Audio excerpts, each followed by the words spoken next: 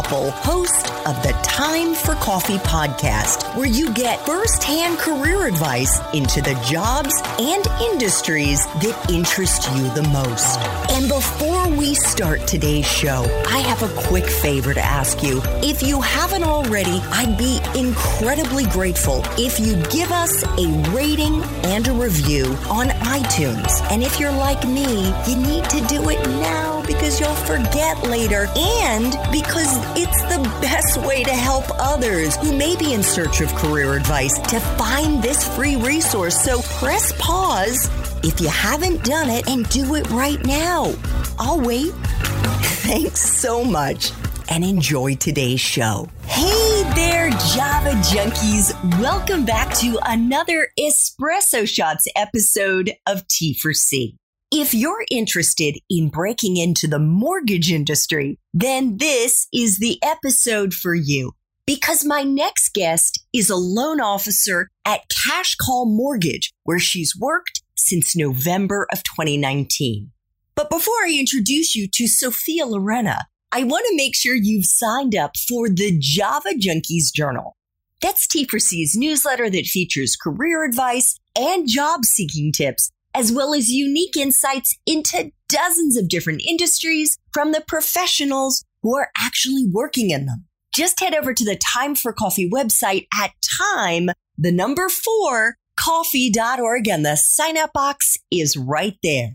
Now, my mortgage-loving macchiato junkies, please grab your mug and take a chug of your favorite caffeinated brew, because it's time for another caffeinated career conversation.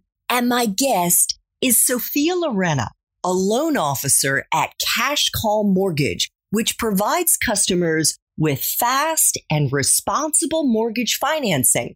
Cash Call Mortgage offers a variety of low-interest loan products for people looking to refinance their mortgage, buy a home, or purchase an investment property. Prior to joining Cash Call in November 2019 as an internet marketing representative, Sophia worked as a real estate intern at South Bay Property Advisors, where she created social media marketing from scratch. She also worked on building new relationships by attending community events, hosting open houses, and door knocking. Sophia is also the host of the Shit Show of My 20s podcast, which you must check out, especially if you're in your 20s or your teens and you're looking for honest conversations about personal growth, entrepreneurship, how to struggle better. I'm telling you, this woman covers it all. New eps drop every Monday. Sophia, welcome to Time for Coffee. Are you caffeinated out there in Denver and ready to go? Yeah, I'm so excited to be here. And that intro was amazing.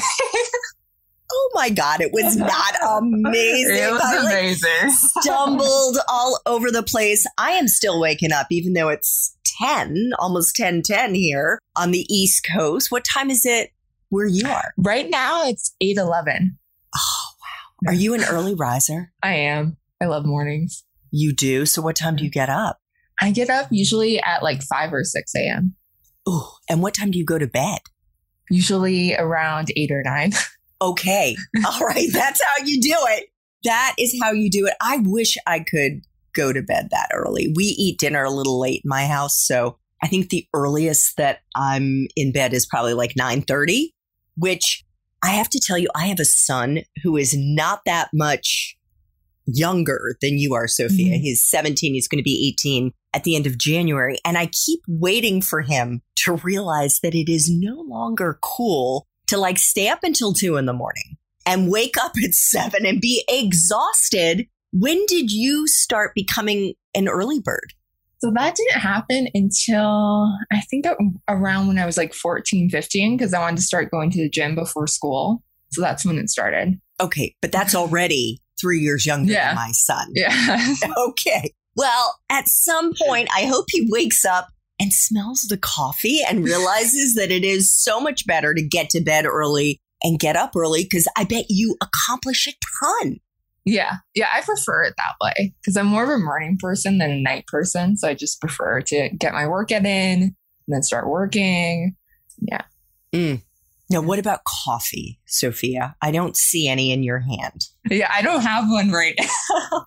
But you do drink coffee. I do drink coffee. Yeah. Okay. Phew. Yeah. Well, I am so happy to hear that because I have had guests who come on the Time for Coffee podcast and like have water.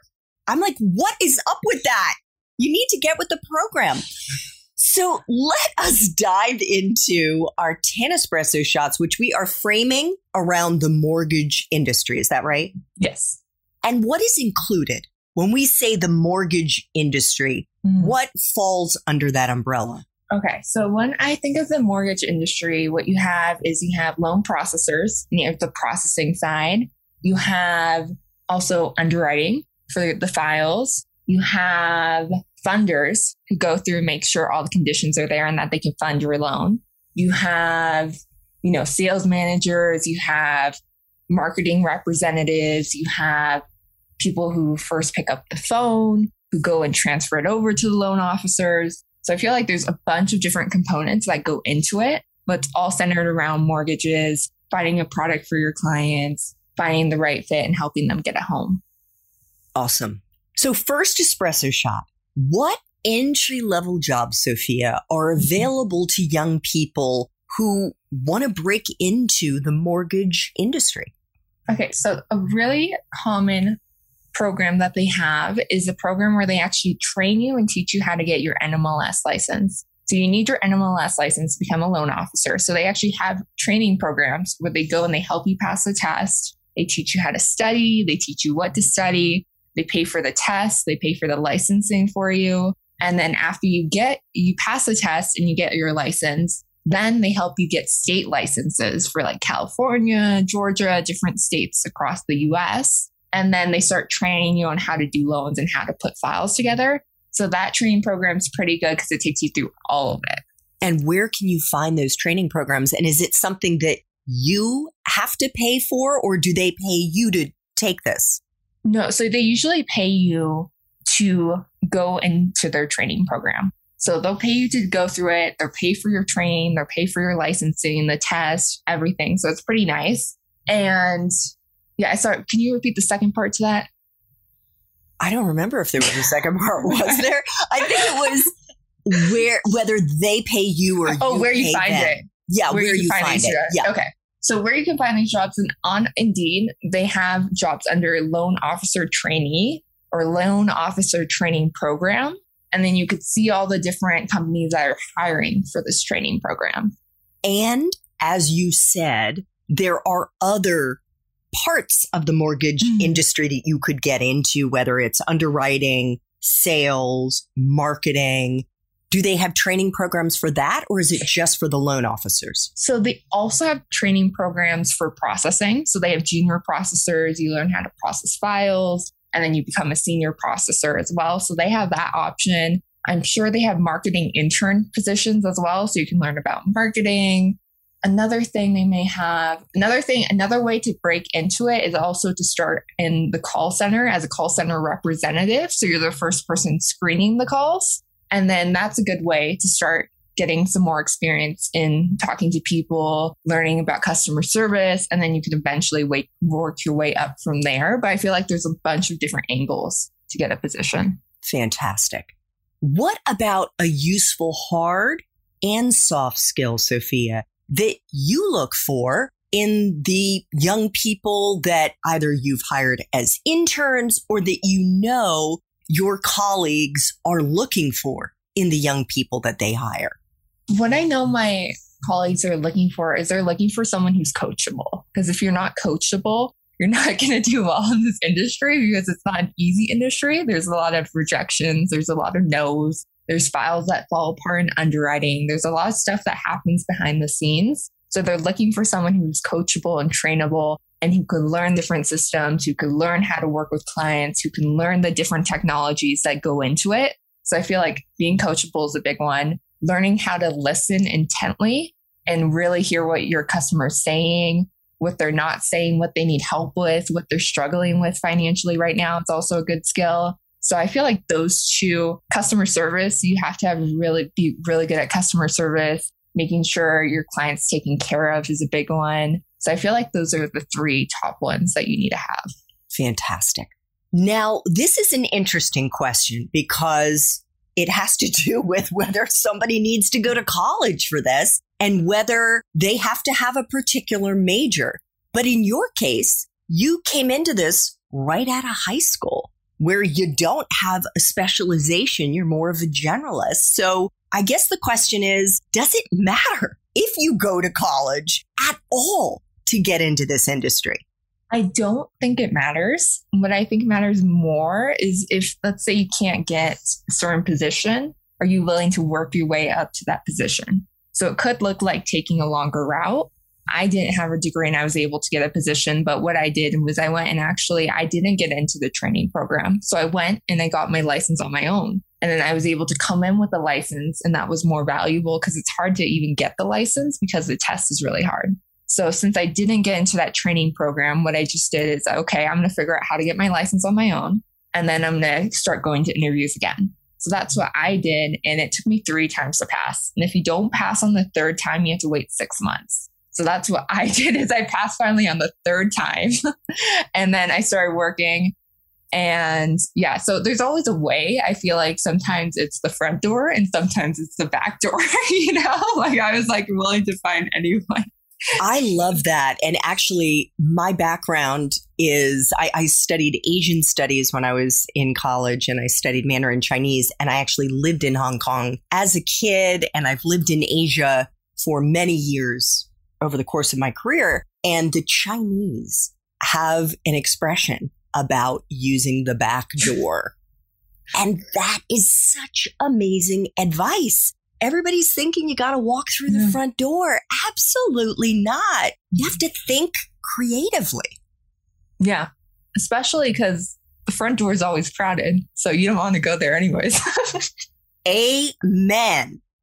What about a graduate school degree, Sophia? And these are boilerplate espresso shots that I ask all of my guests. And I think it's less so for the entry-level positions, more so for somebody who wants to get up into the C-suite. How important is it, in your understanding, to have that grad school degree? And if so, is there a particular kind that you think would be more valuable to get? So I'm not too familiar with the C-suites, with that type of executive, but I can just speak regarding to sales managers and that type of position. I think what they really look for is experience more than anything. Like experience if you can help coach your team to get more sales. Experience if you have that sales experience, if you have that sales training, if you have a background in lending, if you have a background in processing and underwriting. So I feel like they value that more experience more for types of management positions than what type of degree you have. I feel like they're really looking at what type of experience do you have hands-on working with people. Fair enough. Speaking of experience, what kind of life experiences do you think are most useful for someone starting out in this career? In other words, experiences that we have outside the classroom. It could be something as normal as just being an only child, one of 5 kids, having played team sports, having done volunteer work. What do you think are the most useful kinds of experiences for someone to try to cultivate, any of our young listeners to try to cultivate who want to get into the mortgage industry? I think having an experience of being on team sports could be helpful, because learning how to work with the team, because when you are processing a loan and when you're doing a loan, it is a team. You have to talk to the processors. You have to work on title. You have to work with the funders. So it's kind of like you're orchestrating this experience of getting a loan all the way from the beginning to the end. So I think having that sort of experience of working with people and being good at communicating with the people around you could really help. Another thing that I think could really help is being someone who is really easygoing, who knows how to talk to different personality types and has that experience, because you're going to talk to different clients, a lot of different personality types, a lot of different people. So I think having those experiences could really help. I'm also thinking perhaps having worked as a server, as a somebody who's an ice cream scooper, anybody who has a customer facing role in the service industry, whether you've worked in a boutique or a mall or whatever it is, if you've interacted with the public, that would be really good experience to have as well. Yeah, definitely. So, Sophia, what is the best part for you of being in the mortgage industry? I think the best part for me is getting to see people buy their first home who didn't think they would be able to buy their first home. So a lot of people, maybe they had a limiting belief, or maybe they never thought their first home would be possible for them, or maybe they thought they needed a partner to qualify. They couldn't qualify on their own. But it's so cool to see people have keys in their hand, have a home for the first time, who thought it was going to happen for them. Oh, yeah, I'm sure it's awesome. And the flip side, because every job, I don't care how senior you are, has aspects that suck. So what is the part for you of your current job as a loan officer that sucks the most? I think the part that sucks the most would probably be dealing with difficult clients. But I think that's something that you have in any industry. You're going to have difficult clients. You're not going to get along with everyone, but no matter what industry you get into, you're going to have to be willing to deal with people who are easy to work with and not easy to work with, and learning how to manage them both. But I think that's definitely, no matter what industry, you're going to have to deal with that. Totally. And just out of curiosity, what percentage of your clients over the last year or so that you've been a loan officer have been the shitty ones? It's been really low. I would say maybe 2 to 3%. So it hasn't been that bad. Yay. Okay. So 3 final espresso shots. What is the best career advice you've ever gotten, Sophia? I think the best career advice I've ever gotten would be being willing to explore different careers and being willing to take new opportunities and just kind of try it. And I think that was the best, because I think sometimes we put a lot of pressure on this has to be the career, or this has to be the career, but allowing ourselves to explore different careers and different options, I think is always a great idea, even if it's just for a couple of weeks, just kind of seeing insight into what it looks like and if that's a good fit for you or not.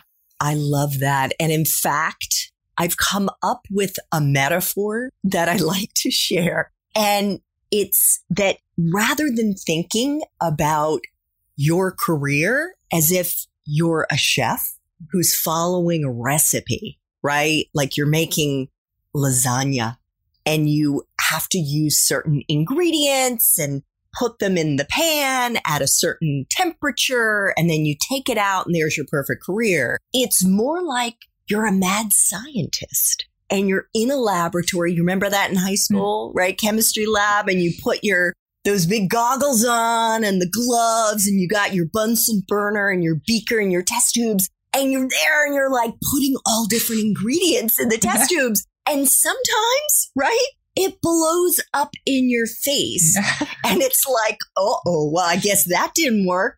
And at other times, like, wow, you've nailed it. And the reason that I say that is because just like a mad scientist who's trying to find the right formula, each of us is a unique formula. Mm-hmm. We're not a recipe. And the only way that we can find what's going to light us up, what's going to put us into flow and fill us with energy, is by experimenting, is by trying. It's by pushing ourselves into things that may be out of our comfort zone. And maybe that is going to be the right formula. Yeah. It's a good metaphor. I love it. Thank you. So here's a fun question. What movies, if any, or Amazon, Apple, Netflix, Hulu streaming shows, or books do you think accurately depicts the mortgage industry? That's a really hard question because I haven't come across it. Nothing? Any books that you've read? I think just in general, books about your mindset are very helpful. books about sales and rejection and how to work on your mindset, how to be consistent. I think any of those books are really helpful. One of my favorite books is The 5-Second Rule by Mel Robbins. Also Relentless by Tim Grover. So I love those books, but I don't think there's any that directly, or at least I haven't seen any that like directly correlate. Fair enough. We will include links to both of those recommendations in show notes. Final espresso shot. What would Java junkies be surprised to learn about the mortgage industry? I think something I was surprised about at the beginning is just how many different loan options there are. Because at the beginning, I didn't realize how many different loan options there were. I mean, there's options with your tax returns, without your tax returns, bank statement loans, NQM loans, DSCR loans, commercial loans. Like there's so many different options that I found it so interesting at the beginning because I didn't realize there was that many different options and that many different products. So I think that would be, if you're interested in it, it would definitely be good to like research all the different options because maybe you're not interested in doing cookie cutter loans. Maybe you want to do out of the box loans. Maybe you want to do fix and flip loans. Like there's so many different options that I think it's good to like familiarize yourself with all the different options and see which one appeals to you the most. Wow, that is fascinating. And as somebody who has had multiple loans over the years, mortgages, I didn't know there were that many different options. Clearly, my loan officer did not tell me about that, Sophia. Sophia has also created an online course that can help you learn how to purchase your first property. We will have a link to that in show notes. And she is the host of the amazing show, The Shit Show of My 20s. Sophia, where can our listeners find you? Yeah, so I like to hang out a lot on LinkedIn.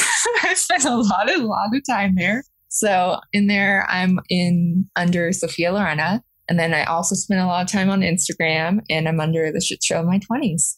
Awesome. Sophia, I want to thank you so much for making time for coffee this morning with me and the T4C community. You are such an inspirational young woman. I have loved talking with you. I love this too. Thank you so much for doing this. Thanks so much for listening to this latest episode of T4C. And if you're interested in learning more about my coaching services for confused college students and recent grads, feel free to check out the Time for Coffee website under the coaching tab at time4coffee.org or text me at 202-236-5712. That's 202-236-5712.